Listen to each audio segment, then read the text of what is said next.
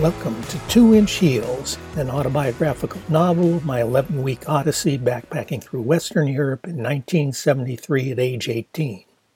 Written and read by me, Cooper Zale. This is part 24, Inner Sanctums. Acting on Morgan's suggestion, I end up spending some 20 minutes nearly alone in the Sistine chapel, pondering this sanctuary to a religion and God I have chosen not to believe in. But then looking down on the eternal city, I realize I am burnt out on seeing the sights of yet another big city, and long instead for something completely different.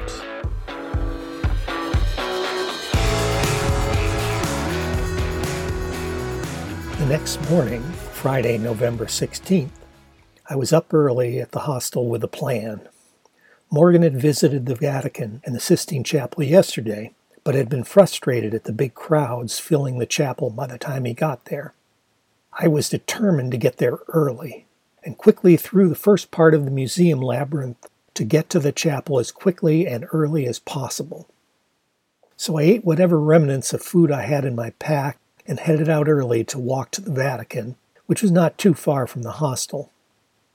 With my Rome city map all strategically folded so it showed just the rectangle of streets between me and my destination, I navigated the city's hodgepodge of thoroughfares and arrived at a spot on a small street on the periphery of the sprawling Vatican complex of buildings. There was just a small stairway up to a nondescript door. I had anticipated the entrance to the museum would be some ostentatious portico, so I thought I was in the wrong place. There was no one around except for a fairly official-looking man standing at the bottom of the small staircase. So I asked him in my minimal Italian where the entrance to the Museo del Vaticano was. Expecting to have to try to parse directions in Italian to somewhere else, hopefully nearby, he pointed to the door at the top of the little stairway and said that the Musei Vaticani, apparently it was considered museums plural, would be open in 45 minuti, about 45 minutes.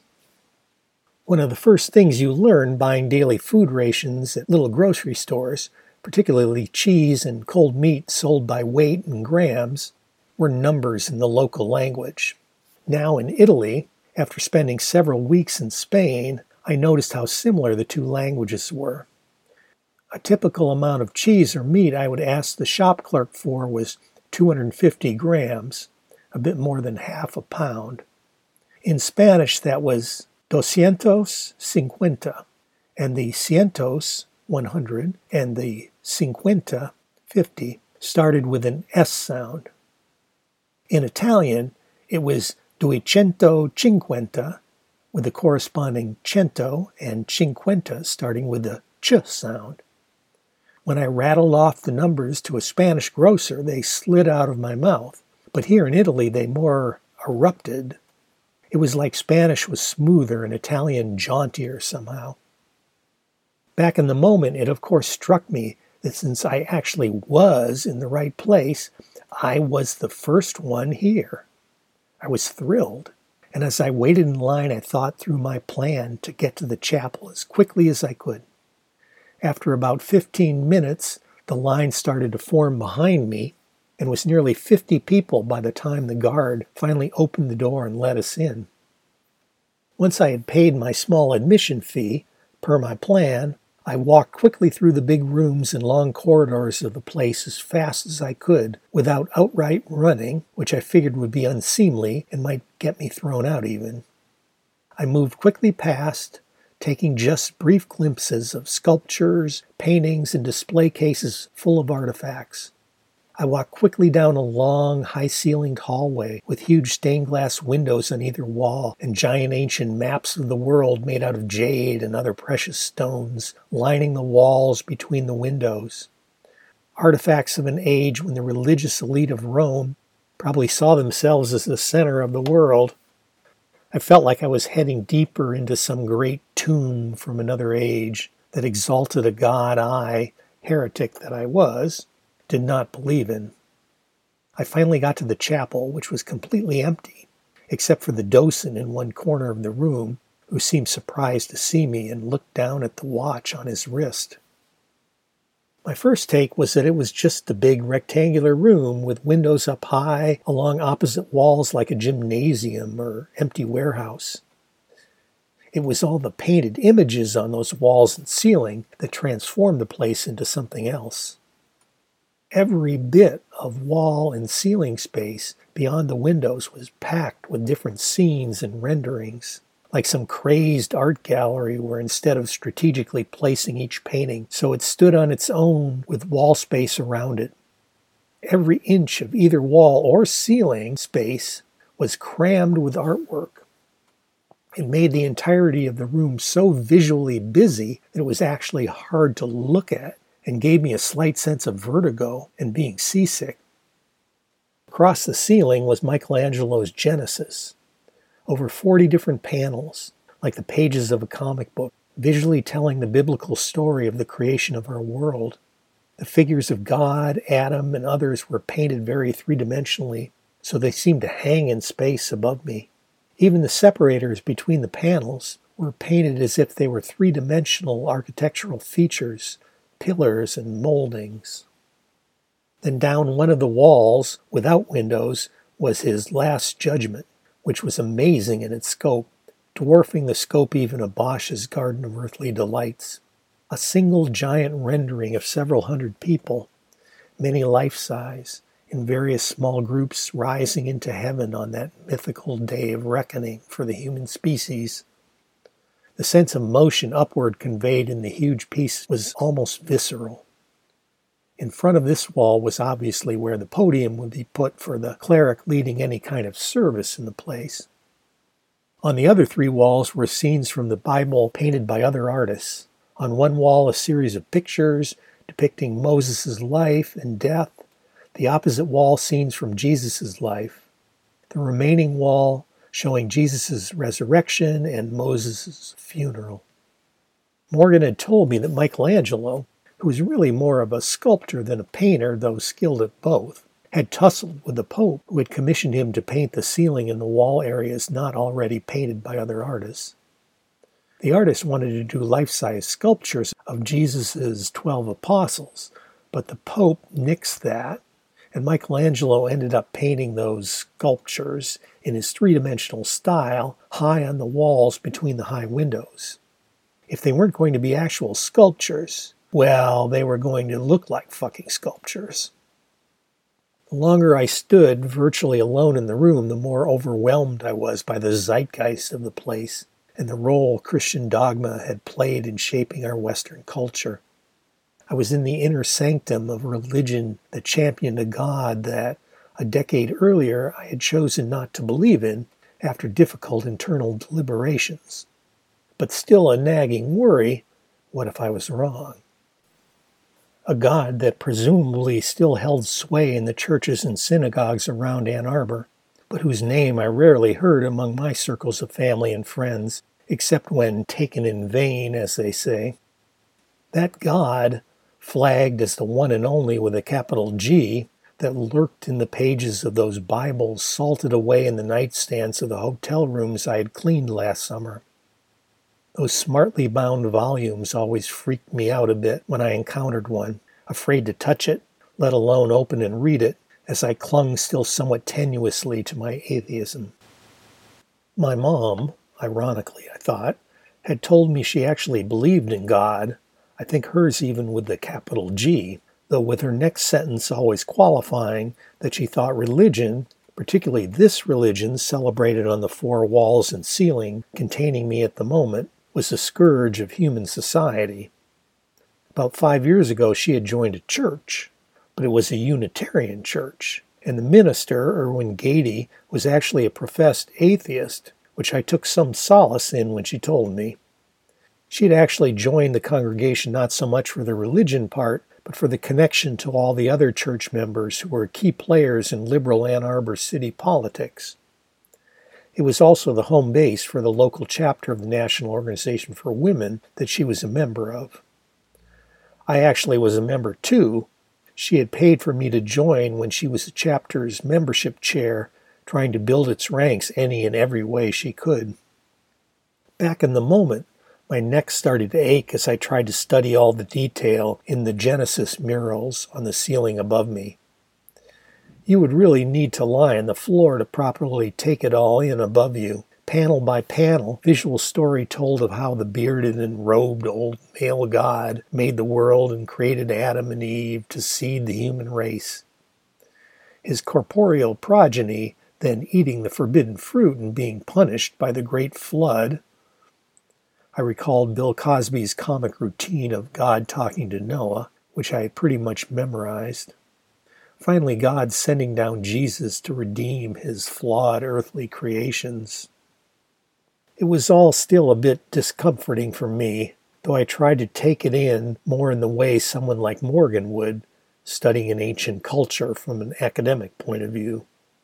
There was no way for me to tell exactly how long I was the only person in the place other than the docent, but after what must have been about 20 minutes, other museum visitors began to wander in, and I was happy to take that as my cue to move on, not wanting to sully my experience of the thing with the take of others. The rest of the museum was not memorable. The best part was just walking down the long corridors through a disorienting array of rooms and turns. As often happened with me, I loved the space more than its contents, and I was so pleased that I had had my solo maybe 20 minutes in the Sistine Chapel, and was excited at the thought of sharing this with Morgan back at the hostel, and suggesting that he do the same thing I did by lining up really early in the morning. After leaving the museum, I went around to the other side of the Vatican complex to St. Peter's Cathedral. I was taken by the immenseness of the place inside, bigger than Notre Dame. I guess it made sense because this was the world capital of sorts of the Christian, or at least the Catholic part of the religion. There was a canopy in the center of the nave with ornately carved pillars which must have been 50 feet high, and the dome above the nave was so broad and high above the floor, like St. Paul's in London, but I guess even more so. And sure enough, like with St. Paul's in London and Sacré-Cœur in Paris, there was a way to get to the cupola above. I, of course, had to do it, and enjoyed navigating the labyrinth of the various winding narrow staircases and passageways up to the external observation deck at the top of the cupola. Mostly alone, from that high perch, I could look down onto the piazza on one side and all the other buildings of Vatican City on the other, which I knew was actually its own tiny country, and then the city of Rome sprawling off in all directions around it as I watched the sun descend below its western horizon. Being able to see off into the distance encouraged my mind to think more about the big picture of my travels. Looking down at the urban landscape of block after block of buildings and crowded boulevards out to the horizon, graying in the twilight, I realized that I was burnt out on sightseeing in these big urban places, not just here in Rome, but in whatever city it might be next. The only thing other than going home that really appealed to me at this point was Switzerland. I had talked with some guys at the hostel who had told me about a place called Grindelwald in the Alpine Valley adjacent to the famous mountain, the Eiger, the one in the Clint Eastwood movie. They said the hostel there had a big fireplace in the main room and views out the windows of the town below and the mountains around the valley. It sounded wonderful, like some sort of heaven on earth, rather than here below the darkening sky, above and amidst all these trappings of urban society, of these massive human edifices. I longed to be in a simpler, cozier, and more natural place. So I decided that after going to Florence and Venice, I would skip Vienna and go to Switzerland and spend a handful of my remaining days in Europe in Grindelwald, even if it was just sitting in the youth hostel lodge by the fireplace and doing nothing for a few days. That relentless auditor in my head that made those determinations as to what I needed to do to be worthy of my own and others' esteem upon return to the States saw fit to bless swapping out Vienna for Grindelwald, but also stipulated that I should follow through on the circuit, as I heard one of my fellow backpackers call it, and go to Florence and Venice first.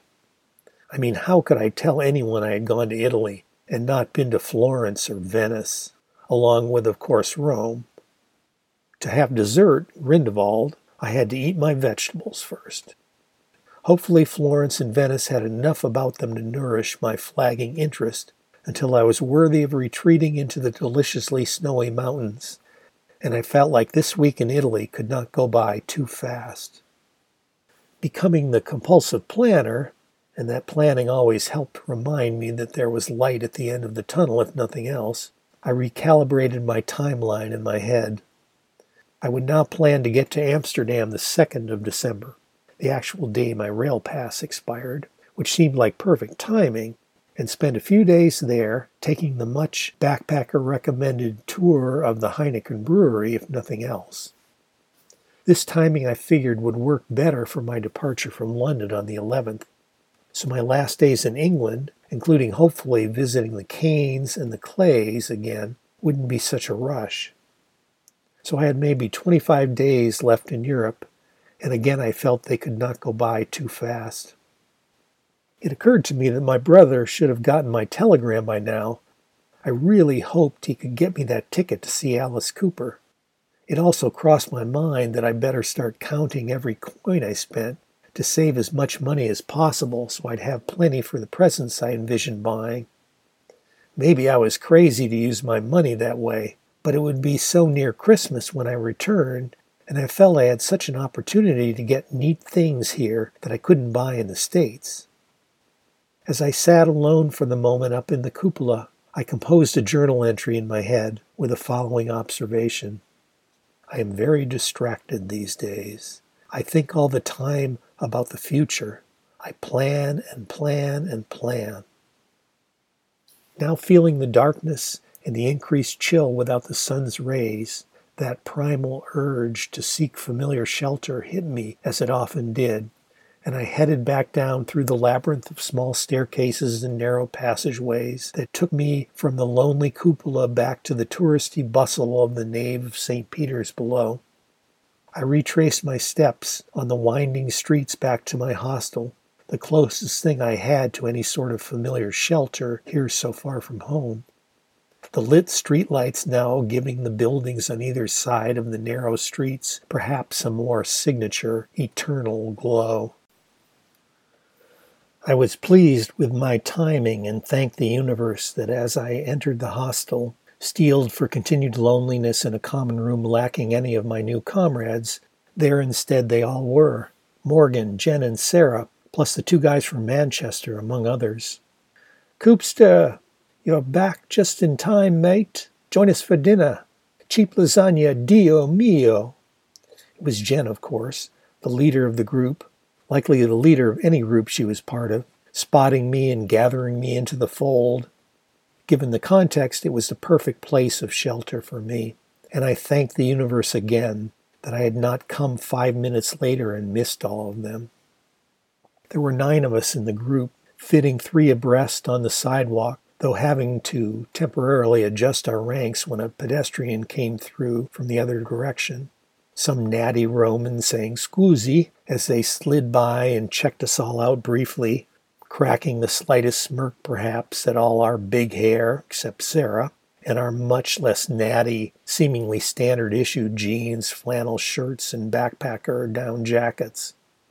The first rank was Sarah, Jen, and some new guy with a big Aussie voice that Jen had likely snagged in the common room, complimenting him on his hair or boots or even his butt, which did look pretty good in his tighter jeans. Given he was walking next to the goddess herself, he probably already had a nickname that we'd all hear at some point.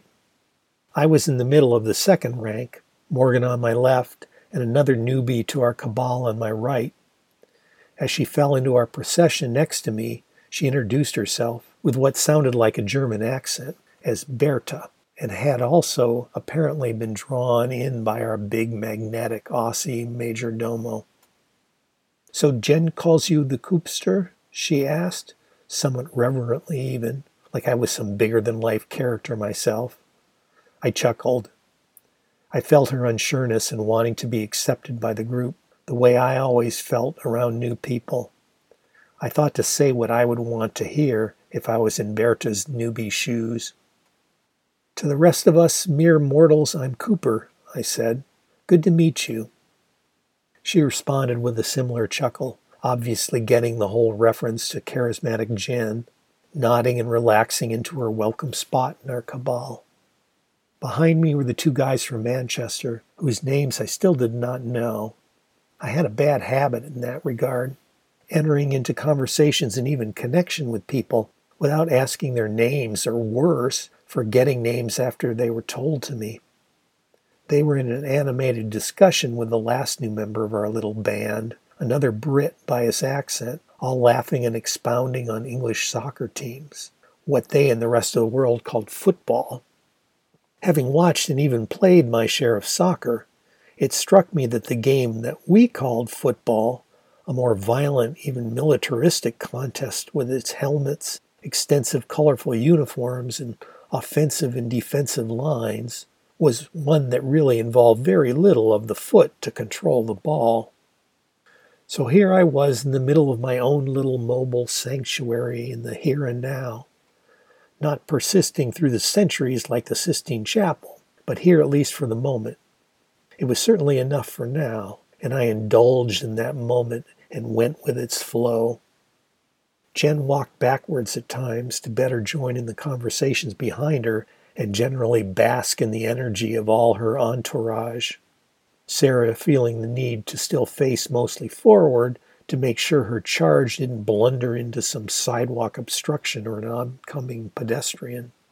When a slight course correction was needed, say to avoid one of those pedestrians, Sarah would place a hand on Jen's shoulder and push or pull as needed, a barely visible extra bit of grin on Jen's face as she would continue walking backward and participating in the conversation behind her. We got to our neighborhood good cheap lasagna trattoria and arranged chairs and small rickety tables so we could all sit together. Of all the cheap pasta formats, lasagna was truly the best deal, with its hot gooey melange of noodles, oven-baked cheese, and zingy marinara sauce, plus, of course, an additional liberal sprinkling of no extra charge powdered Parmesan or Romano cheese and spicy red pepper flakes on top. A plate for just 250 lira, or about 50 cents US, such a deal. In the pretty much obligatory protocols of our cohort's conversations, if anyone was new to the group, everyone had to share where they were from, where they had been on their travels, and where they were headed next. That would lead to sharing any helpful tips or sightseeing suggestions based on others' itineraries, like the tip I had gotten the day before about Grindelwald. Our Aussie newbie, Drake, was from Perth on the other side of the Australian continent from Jen and Sarah. You could see that Jen was enjoying his big, loud energy, not unlike hers, though I could also tell by subtle nonverbal clues that Sarah thought he was a bit much. Jen was already calling him Drake the Snake, presumably based on his shiny snakeskin boots. And as to names and nicknames, I did find out the two guys from Manchester were named Malcolm and Mordred, going by Malk and Dread, and quickly nicknamed collectively Maldred by Jen. Their newbie mate, Freddie, was from nearby to Manchester, Liverpool. Berta was from Baden-Baden, Germany, on the northwest corner of the Black Forest. The alliteration was just too much for Jen. Baden-Baden Berta sounds like a Billy Thorpe in the Aztecs song, or the Yanks Beach Boys. Jen started to sing to the tune of the rock classic Bebopalua. Baden-Baden Berta, be my baby. Baden-Baden Berta, be my baby now. Berta looked uncomfortable, like she wasn't sure if Jen was paying a compliment, pretending to hit on her, or mocking her. Sarah picked up on that as well. Don't mind Jen. She's just a touched. I got to see Sarah deliver one of her signature lines in the moment, delivered in this instance kind of conspiratorially to Berta in her delicious deadpan, while she gave Jen a symbolic punch in the shoulder, causing Berta to laugh and relax again. Jen pretended to recoil in pain, then said, "Do you see what I have to put up with?" Then she focused on Berta. "Sorry, lady. Meant no offense.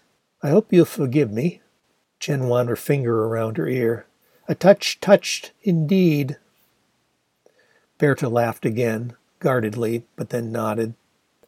Finally opening up a bit, Berta shared with us that her travel partner, Anna, was under the weather and hopefully sleeping it off at the hostel. I could hardly imagine how hard it would be to be sick on the road backpacking. I'd been lucky that I'd only had a bit of a cold at one point and some intestinal challenges, but not enough of a malady to not keep going. I seized a moment to share with the assemblage my 20 minutes virtually alone in the Sistine Chapel, and was acknowledged by everyone for my cleverness and sheer determination. After that, Jen, determined herself to steal the show, got up on her chair and tried to climb up on the table until Sarah stopped her. With her glass of the cheap, fairly yucky Chianti we were drinking with dinner, and proposed a toast. "To all my fellow Sheilas and blokes lugging your kit on your back."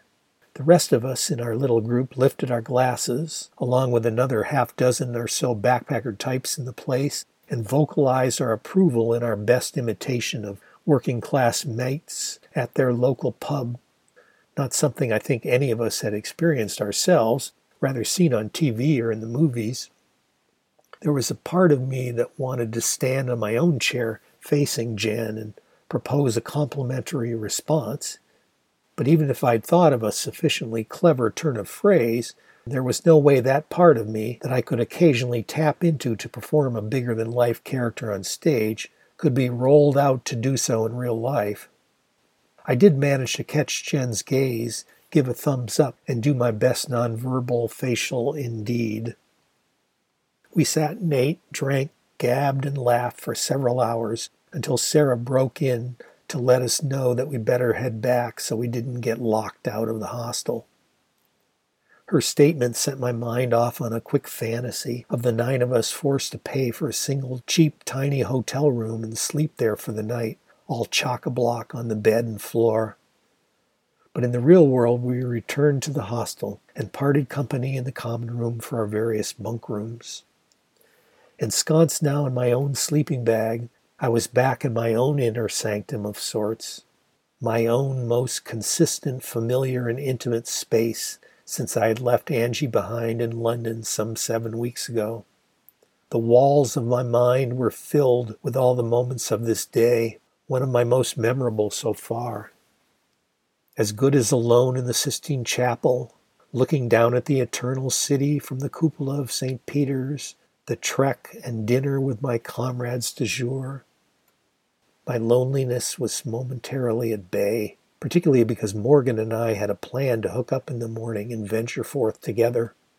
The physical fatigue of a long day of walking and the effects of the alcohol sent me off to dreamland with dispatch.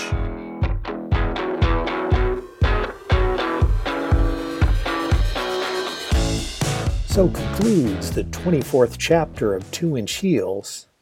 Thank you for listening, and stay tuned for the next chapter, where I spend my last couple days in Rome with nerdy Morgan, who I have a real thing for, more crush than bromance, and I ponder the nature of attractions.